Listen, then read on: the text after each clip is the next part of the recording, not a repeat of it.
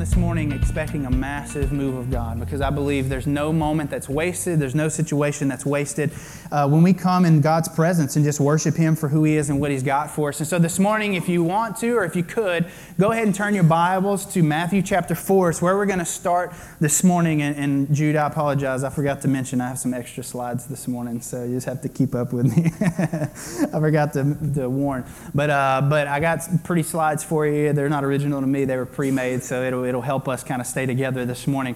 But this morning we're going to start a 5-part series called Who's Your One? Last week we wrapped up our summer series entitled This Is Us, ending on evangelism. What evangelism meant for us, why it's important for us, who we evangelize, how we evangelize, and the very message that we evangelize to those people that we are seeking around us. And so I feel like that was just such a great kind of precursor to move into this series, because what this series is about is it is about us finding that one person in our life. You know, evangelism can be very overwhelming when we're thinking about all the lost around us, all those who are distant from God around us, and we begin to think, well, how and who and what. And, the challenge in this series is leaning into that one person.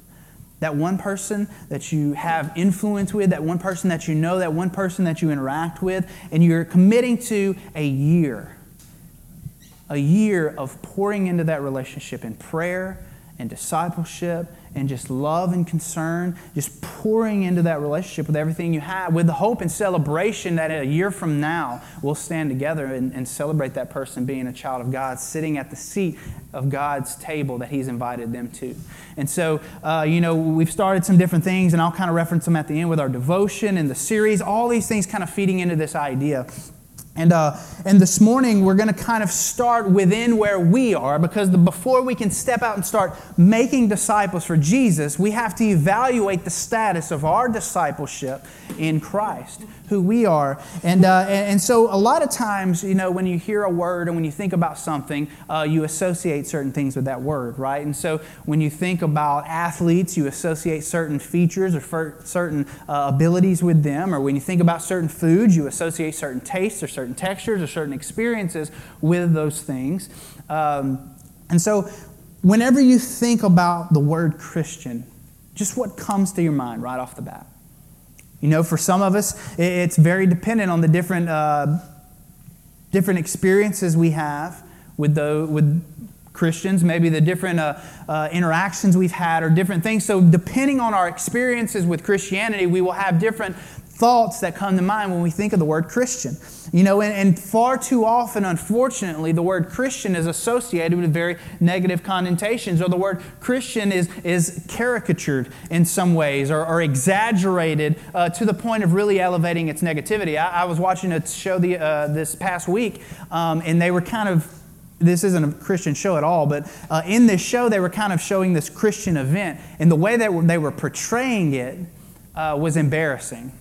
But that's the way they view us, right? That's the way the world views Christians. It was very just empty. It was very cheesy. It was very shallow the way they were presenting it. But that's how, when the world thinks of Christians, in a lot of ways, that's what they see.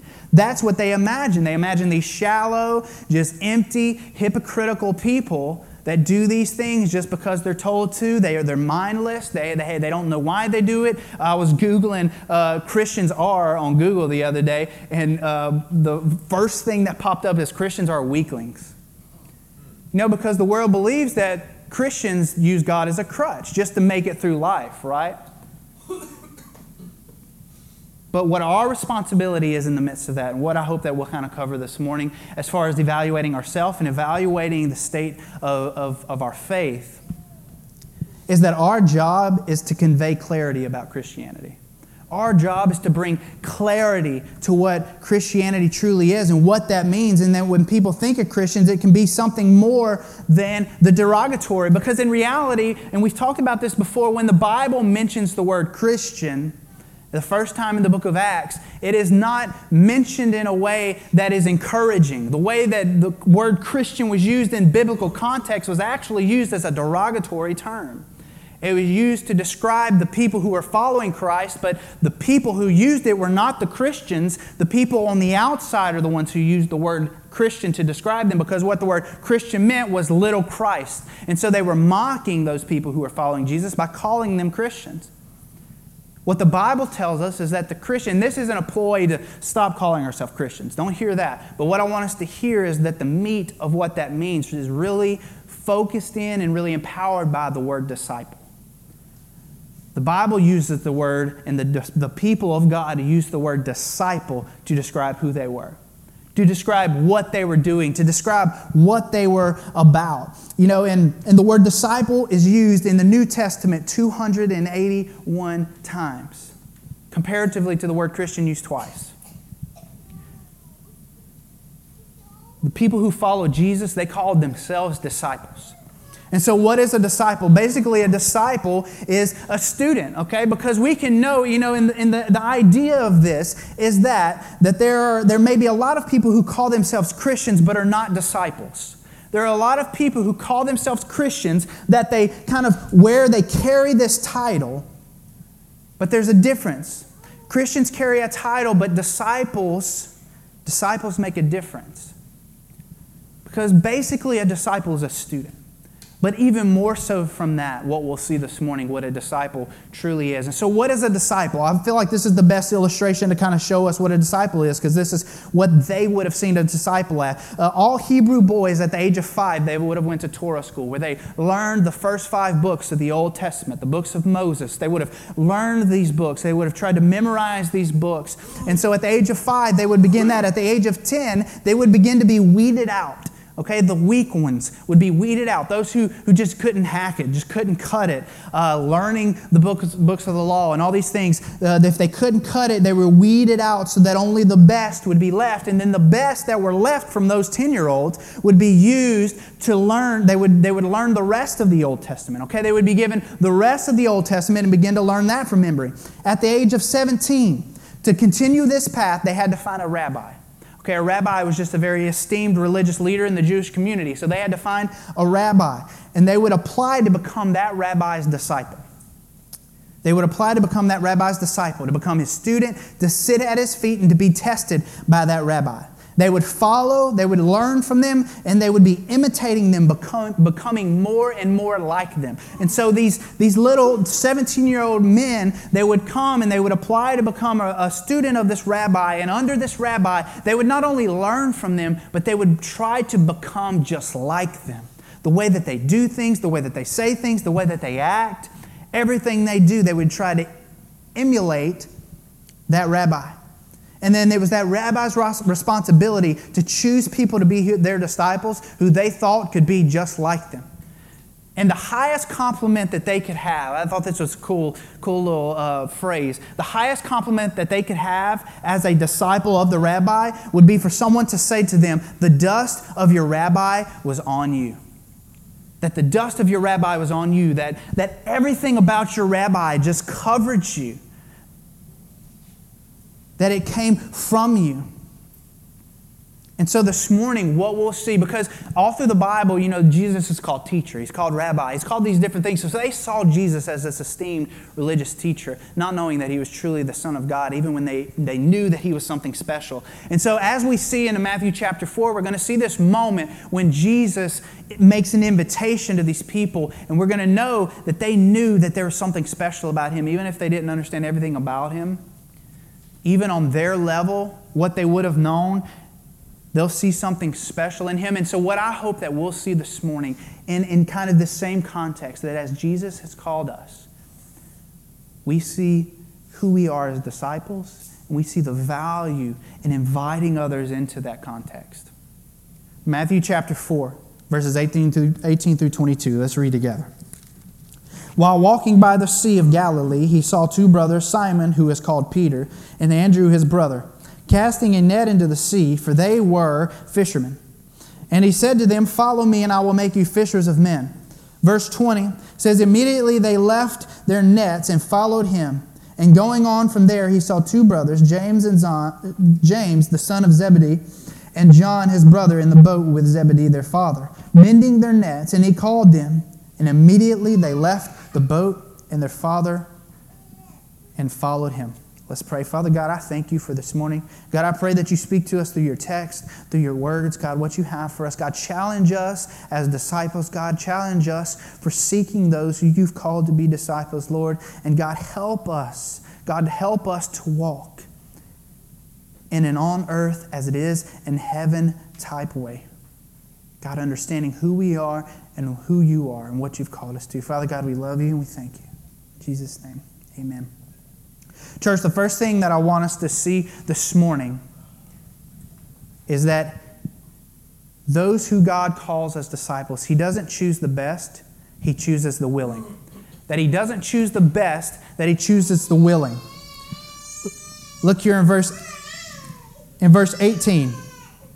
It says, while walking by the sea to Galilee, He saw two brothers, Simon, who is called Peter, and Andrew his brother, casting a net into the sea, for they were fishermen. And so Jesus, walking in this area, He sees these two men.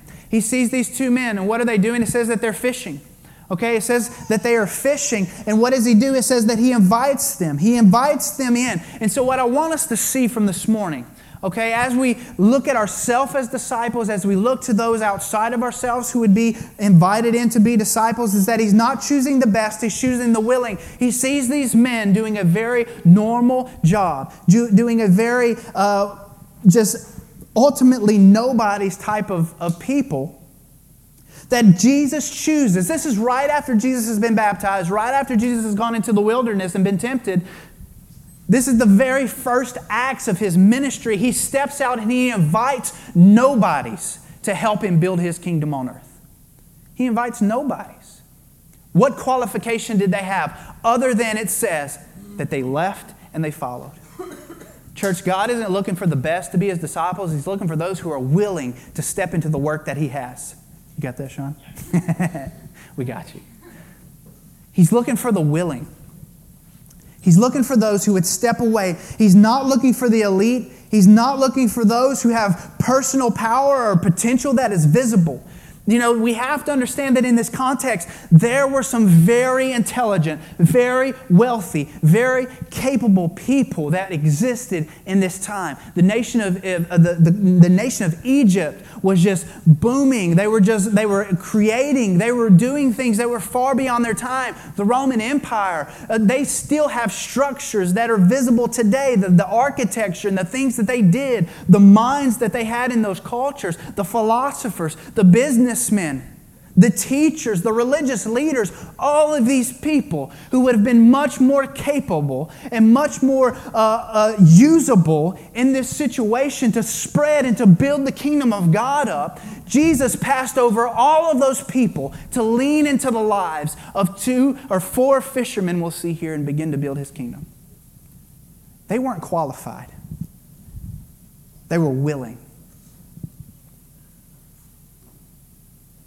Jesus didn't come to them for their abilities, church. He came for what He would do through them.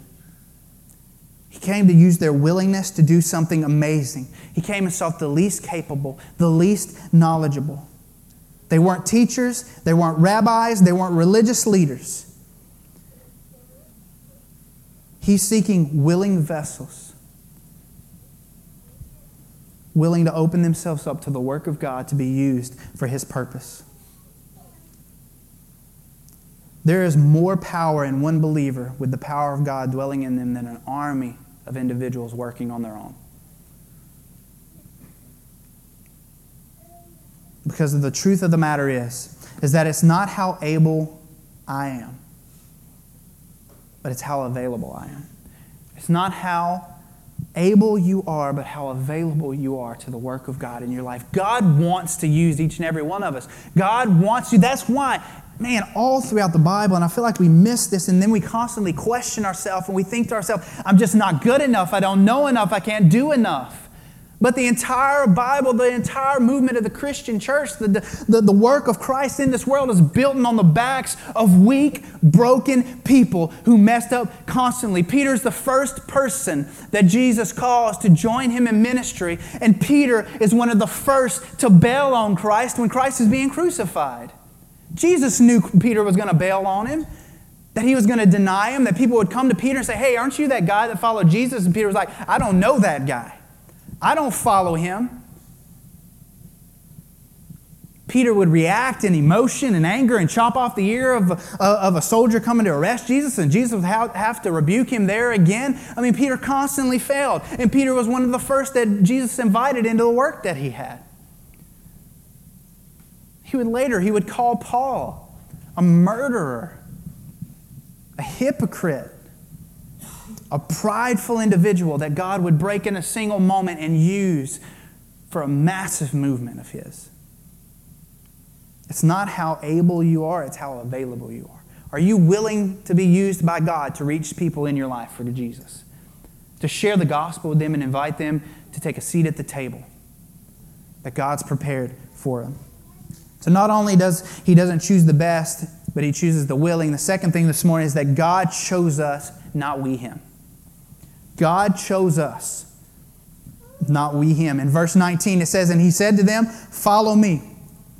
Follow me. See, remembering in our context of the situation of how this worked in this religious status is that a rabbi would choose their disciple, right? That they would apply, they would be with them, and they would decide whether they would move on or not. And so for them to see Jesus, knowing who Jesus was, knowing what Jesus has done, for Jesus to come to them and to say, hey, follow me. Because they would have looked at Jesus, whether they knew He was the Son of God or not, they knew that Jesus was something special. From the age of 12, he was already correcting religious teachers. He had already memorized the whole Old Testament, the whole Old Law. Like he was just special, and they knew that. And so for them to be chosen by Him, it brought a sense of confidence and affirmation to be chosen by the rabbi. To be in that process to make the cut. That means that that for them, they would have said, I don't know what He sees in me, but He sees something in me because He chose me. He wouldn't have chose me if He didn't see something in me.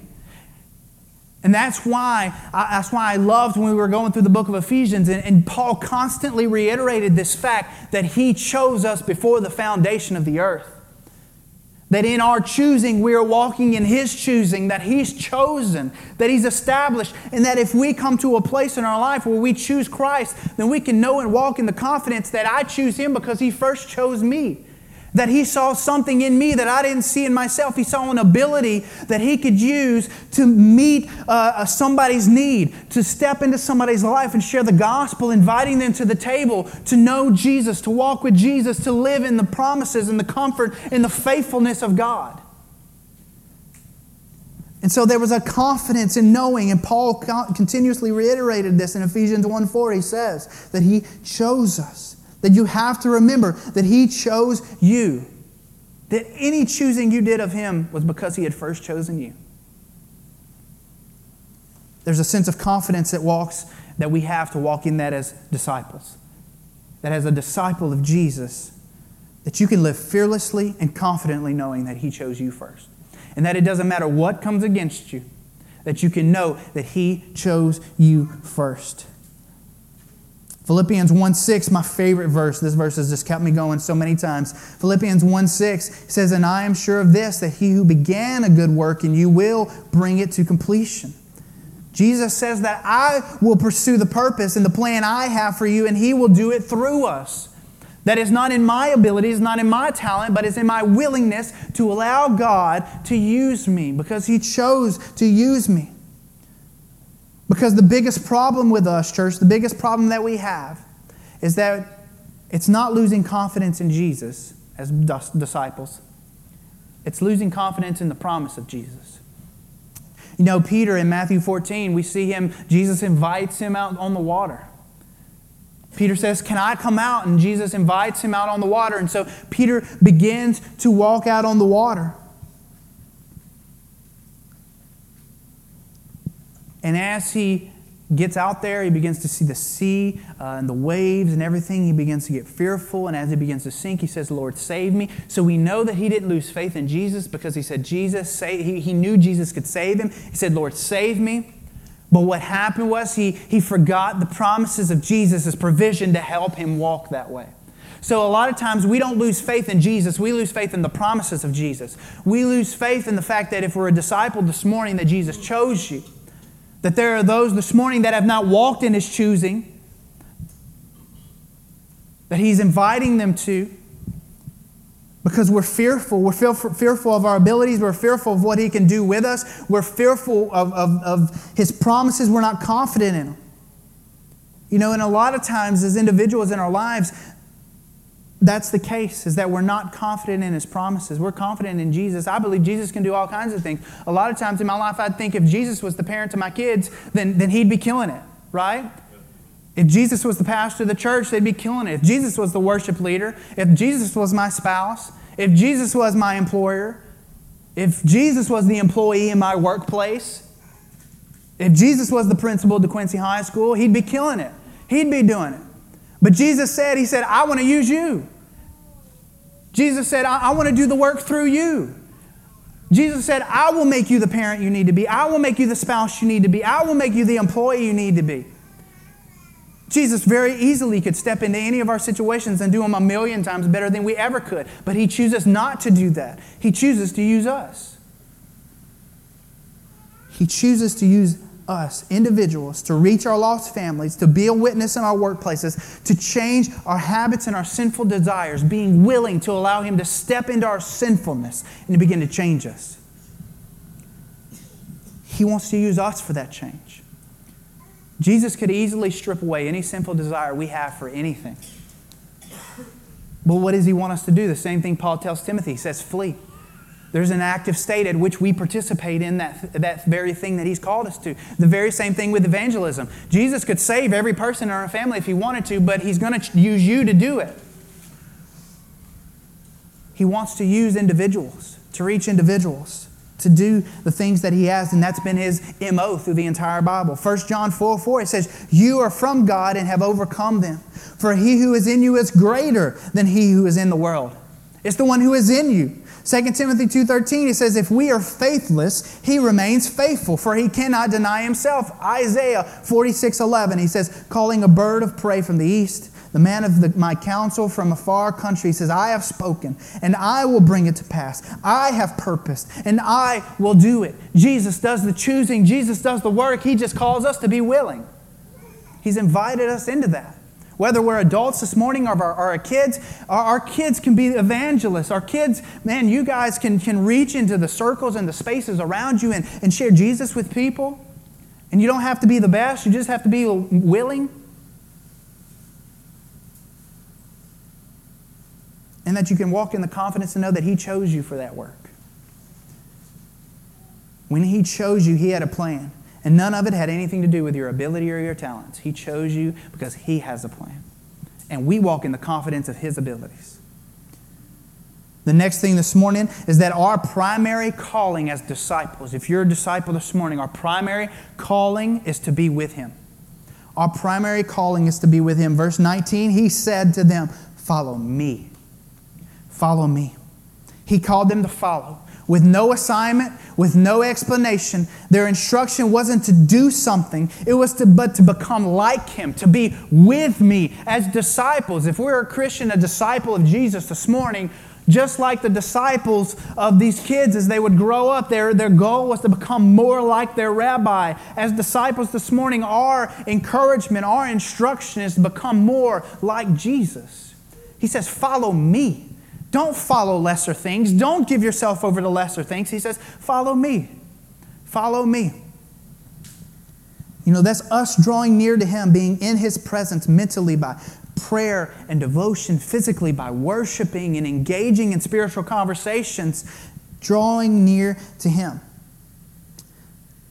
But church, the reality is that to become like Him, you have to know Him. To know Him, you have to spend time with Him, soaking up every moment, soaking up every word that He has for us, soaking up every opportunity that we get to stand in the presence of God in this cafeteria building this morning, that we soak up every ounce of it, every bit of who God is. until it dominates your thoughts, until it dominates our decisions, until it dominates everything that we do, saturating our lives in a way that leads us to be affected by the work of God and to be effective for the work of God. That our calling is to be with Him. And church, the main thing that we have to understand is that you can't know Jesus any more than you know His Word. And God's Word is such a beautiful revelation of who Jesus is and what He's done. And it constantly will remind us and bring us back to this idea of knowing our identity, bringing us back to this idea of knowing our purpose, bringing this back to this idea that as you begin to lean in and pray for your one, as you begin to pray for them and you get disappointed by the way that they live, that you continue to push through it and you pray persistently and consistently and just continue to pour into those relationships, that as a disciple in yourself, as you fall and you walk and you meet sinful situations that entrap you and that trip you up, that you carry on and know that when I am faithless, God is faithful, and that God doesn't give up on me. God doesn't forsake me because I failed Him, because He didn't choose me because He knew I wouldn't fail Him. He chose me because He knew He wouldn't fail to bring glory to His name through me. He's invited us to walk in that confidence, to walk with Him, to be with Him, to be more like Him, to be soaking up every bit of who He is. That's why we get in His Word. That's why we do devotions. That's why we pray. That's why we worship openly together. That's why we sing songs. That's why we serve our community. That's why we do those things, to soak up who He is, because He's involved and He's invested in all those things. So when we do those things, we are engaging and embracing who Christ is, and we're becoming more like Him in that process. Not only are we called to be with Him, but the next thing this morning is that to follow Him, we have to leave it all. To follow Him, we have to leave it all. Verse 19 and verse 22, verse 19 says that they left their boat. It says immediately they left their nets and they followed Him. Down into verse 22, when it's the next group of guys, James and John, it says that they immediately left their boat, they left their father, and they followed Him. You know, their boat being their careers. Okay, this is how they provided for themselves. And it says the second guys, it says that they left their fathers. You know, this is the kind of the most significant relationship in their life. And for us, it could be that same process. You know, because in reality, our careers and our relationships, those things in our life can be our biggest platform, or they can be our greatest distractions. You know, but because they're the most tangible things in our lives, our careers and our relationships. They're the most tangible things that we do. The work that we do provides for our families, and those families are our relationships. And so everything we do really is based around that very process and that very life. But those things can either be our platform or they can be our distraction. If we bring Christ into it, if Christ is the intention, Christ is the center, He says that He will lead us into provision. He says that He will provide for our families. He will make us the husbands and wives and all those things that we need to be. But it's because He's the center.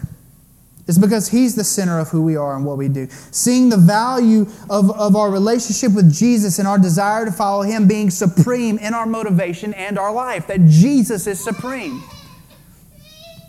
That He says that we be willing to leave it all behind to follow Him. You know, when the Bible tells us, when it says that you have to, in comparison, hate your mother and father the way that you love Jesus, it's not necessarily telling us that we actually should hate anyone, but in comparison, in the way that we love and pour out and adore Jesus, that those other relationships would fall under the umbrella of that, but not be the supreme thing in that. And I love that it said that they dropped it all. You know, because the reality is most of you won't have to quit your job to follow Jesus. But for a lot of us, our jobs can become our Jesus. You know, most of us won't have to sacrifice a relationship to follow Jesus. Most of us here, people around the world do every day.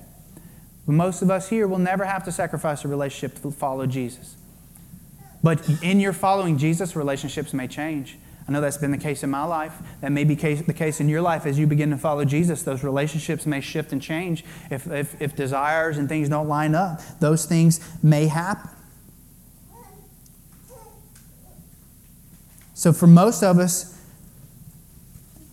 our lives may not be as dramatic as theirs. But you will have moments where you'll have to decide What holds greater importance or influence and value in your life and in your family's lives? And stop letting lesser things be the driving force of your life. We have to allow Jesus to be that driving force, that as a disciple we walk and talk in a way that is driven by Jesus and not by lesser things. Not by lesser things that will disappoint us, not by lesser things that will let us down. And then the last thing this morning is that He commands us to reproduce spiritually. He commands us to reproduce spiritually. He commands us as disciples that if you're a disciple of Jesus this morning, He calls us to reproduce. And that if we are not reproducing, then we have to question our status as disciples. That's what He's called us to. That is the very essence of who we are. If we are mimicking our rabbi, who is Jesus, He is the ultimate multiplier, right? He started out with 4, and then He would grow to 12, and then He would grow to thousands, and then He would create an empire. He would create a kingdom on earth from just reaching people. From just interacting with weak, broken individuals and empowering them through the Spirit of God to do a work of God. That very same thing that He's given each and every disciple in here this morning the ability to do. He has empowered you and given you the ability to multiply. It's up to us as individuals to step into that work. To begin leaning into people's lives, to begin multiplying, to begin seeing what God has done. I forget who said this, but I love this quote. It says, Christianity without discipleship is Christianity without Christ. Multiplication, reproducing is not something Jesus does. It's what we all do. This is not strictly for the religious elite, because that's not who Jesus chose to do this work. He chose fishermen. He chose men and women with respectable jobs, normal people, to do extraordinary things. Through His power to multiply, to reproduce, to spread this message, to love on people, to share this message with people. John 15:8, it says, by this my Father is glorified, that you bear much fruit. So prove to be my disciples. He says, by bearing fruit, you show that you are my disciple. By bearing fruit, you show that you are mine. Matthew 28:19 says, go therefore and make disciples of all nations, baptizing them in the name of the Father and the Son and the Holy Spirit. The words baptize and teach are participles here. They are driven by the one verb in this sentence. The one verb is make disciples. That everything we do for the kingdom of God is coming from this plan, this desire to see people be discipled for Christ, to see people invited into the kingdom of God, to see people take a seat at the table of Jesus.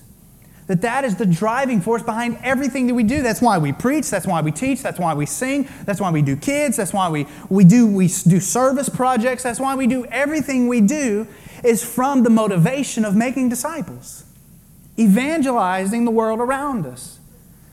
That's why we do those things. Seeking and saving the lost is exactly what Jesus said He came to do. That should be our daily motivation. Seeking and saving the lost. And what this series is about it's about focusing in on one person. Focusing all your attention, all your energy on one person for this very task. A man named Robert Coleman, an author, wrote this. He said, when will the church learn this lesson?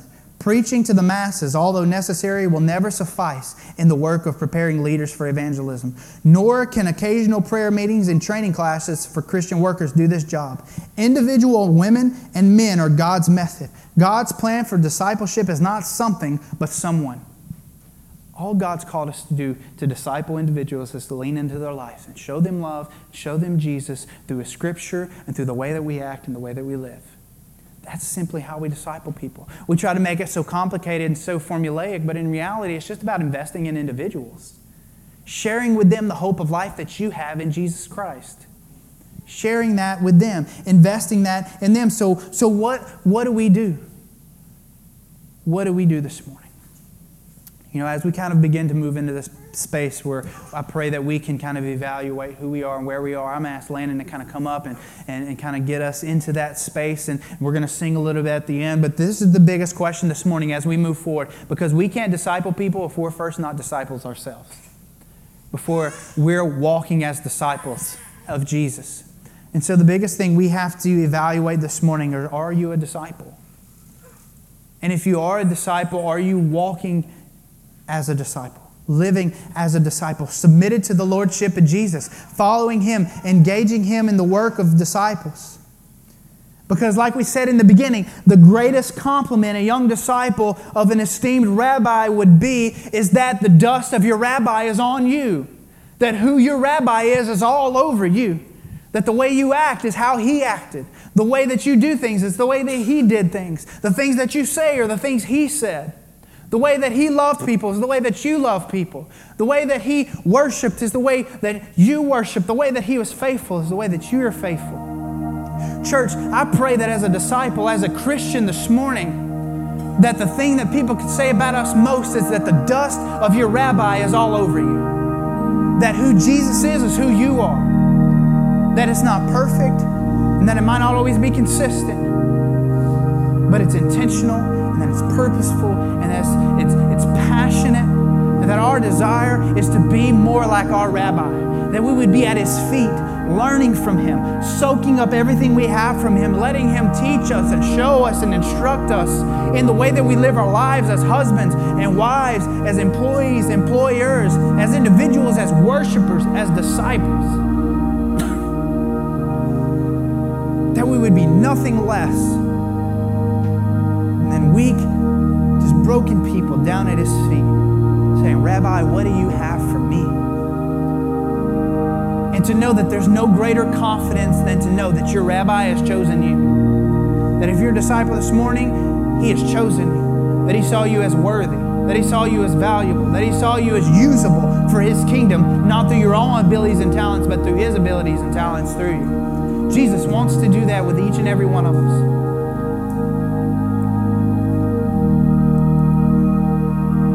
And that people could say about us that the dust of your rabbi is on you. That you look like Jesus. And that as a disciple that we go through different phases. That we go through these 3 different phases, and the gospel kind of reveals these phases to us, and it's 3 phases. It's a come and see phase, it's a come and die phase, and a go and tell phase. All of us experience the come and see. A lot of you, even this morning, you may be here in the come and see phase, where you're just hearing an invitation. This is who Jesus is. This is what Jesus does. This is what John the Baptist was doing in the beginning of John chapter 1. He was inviting people to come and see who Jesus is. But then we move from a come and see phase into a come and die phase, where Jesus would say in John 12, He said, whoever loves his life loses it, and whoever hates his life in this world will keep it for eternal life. He says, if anyone serves me, he must follow me, and where I am, there my servant will be also. And if anyone serves me, the Father will honor him. He says, lose your life. So the invitation after we've come and saw is to come and die. Lay down your life and die to be born again into a new life. But the next phase, the next step that we have to take as disciples is go and tell. But for too many of us as disciples, we're stuck and we're stagnant and we're staying in the come and see phase. We just keep coming and seeing. I'm just coming week after week to see. I just want to see what He's got. I want to see what's going on. I want to see what He's got to offer me. I want to see what I can take in. Too often we're staying in the come and see when God has been consistently and constantly inviting you to first off, come and die. Lay down your selfishness. Stop thinking about yourself and what you can get. And He says, go and tell that there are individuals in your life that desperately need to hear the gospel from you. I confidently believe in the doctrine of election, but there is a place where election and evangelism cross, and where it's dependent on you to share with somebody else the gospel of Jesus. That there is a dependence on you to evangelize, to share with people who Jesus is and what He's done. Because I believe, even in the doctrine of election and God's choosing, that as we begin to step into His work, we begin to align with God's will for the lives of people, and that we begin to speak into their lives what they need, and then they begin to walk in that need, and they begin to live in the confidence of being a disciple of Jesus. Church, our responsibility, as Matthew 28 would tell us, is to go and tell. There are individuals that need to know. I pray this morning you leave knowing you're a disciple. I pray that you leave knowing and praying about who that one is, that you would begin to invest in this year, to see them become a disciple of Jesus, to begin to sit at his table and to begin to do the work of his kingdom, going and telling others. I mean, can you imagine if each and every one of us in a year's time led one person to Jesus, told one person about Jesus, discipled one person to walk in a confident life of being a disciple of the greatest rabbi who ever lived? Imagine what it would do to our church. Imagine what it would do to our community. Imagine what it would do to your family if maybe that one was somebody in your own household. Jesus wants to use us for that. Church, I pray this morning as we pray, and then we're going to sing just a little bit, that we will be confident of God's faithfulness, not only to call us, but then to use us for what he's called us to. Church, we serve a good God, a good, faithful God, who wants to see each and every one of us and the people around us walk in the confidence of this faithful God. To be a disciple of the greatest rabbi who ever lived and live in that life. Church, let's bow our heads this morning and let's pray together. Father God, I thank you for this morning. God, I thank you for the confidence that we can walk and live in as your children, knowing that it's not through our own talents and abilities that you've given us a calling. God, you've given us a confidence to walk in, to step in, to do what you've called us to do. But God, I pray this morning, God, that for too often we want to stay, we want to live in the come and see phases of our life as disciples, God, but I pray so confidently, God, that we would begin to walk and live as your disciples, as your people. God, I pray that right now that every individual in here, whether they're an older kid, God, or an adult here, an individual, God, that they would be praying constantly and consistently. First off, are they a disciple? Have they kneeled down at the feet of the rabbi? And secondly, who is that one? Who is that one that they can begin to share the gospel with? Who is that one that they can start to embrace and invest in and see the work of Jesus work in their life? God, I pray that as we sing this morning, we would just be reminded constantly of your faithfulness and begin to step and walk in your goodness. God, we love you and thank you in Jesus' name. Amen. Church, stand with us.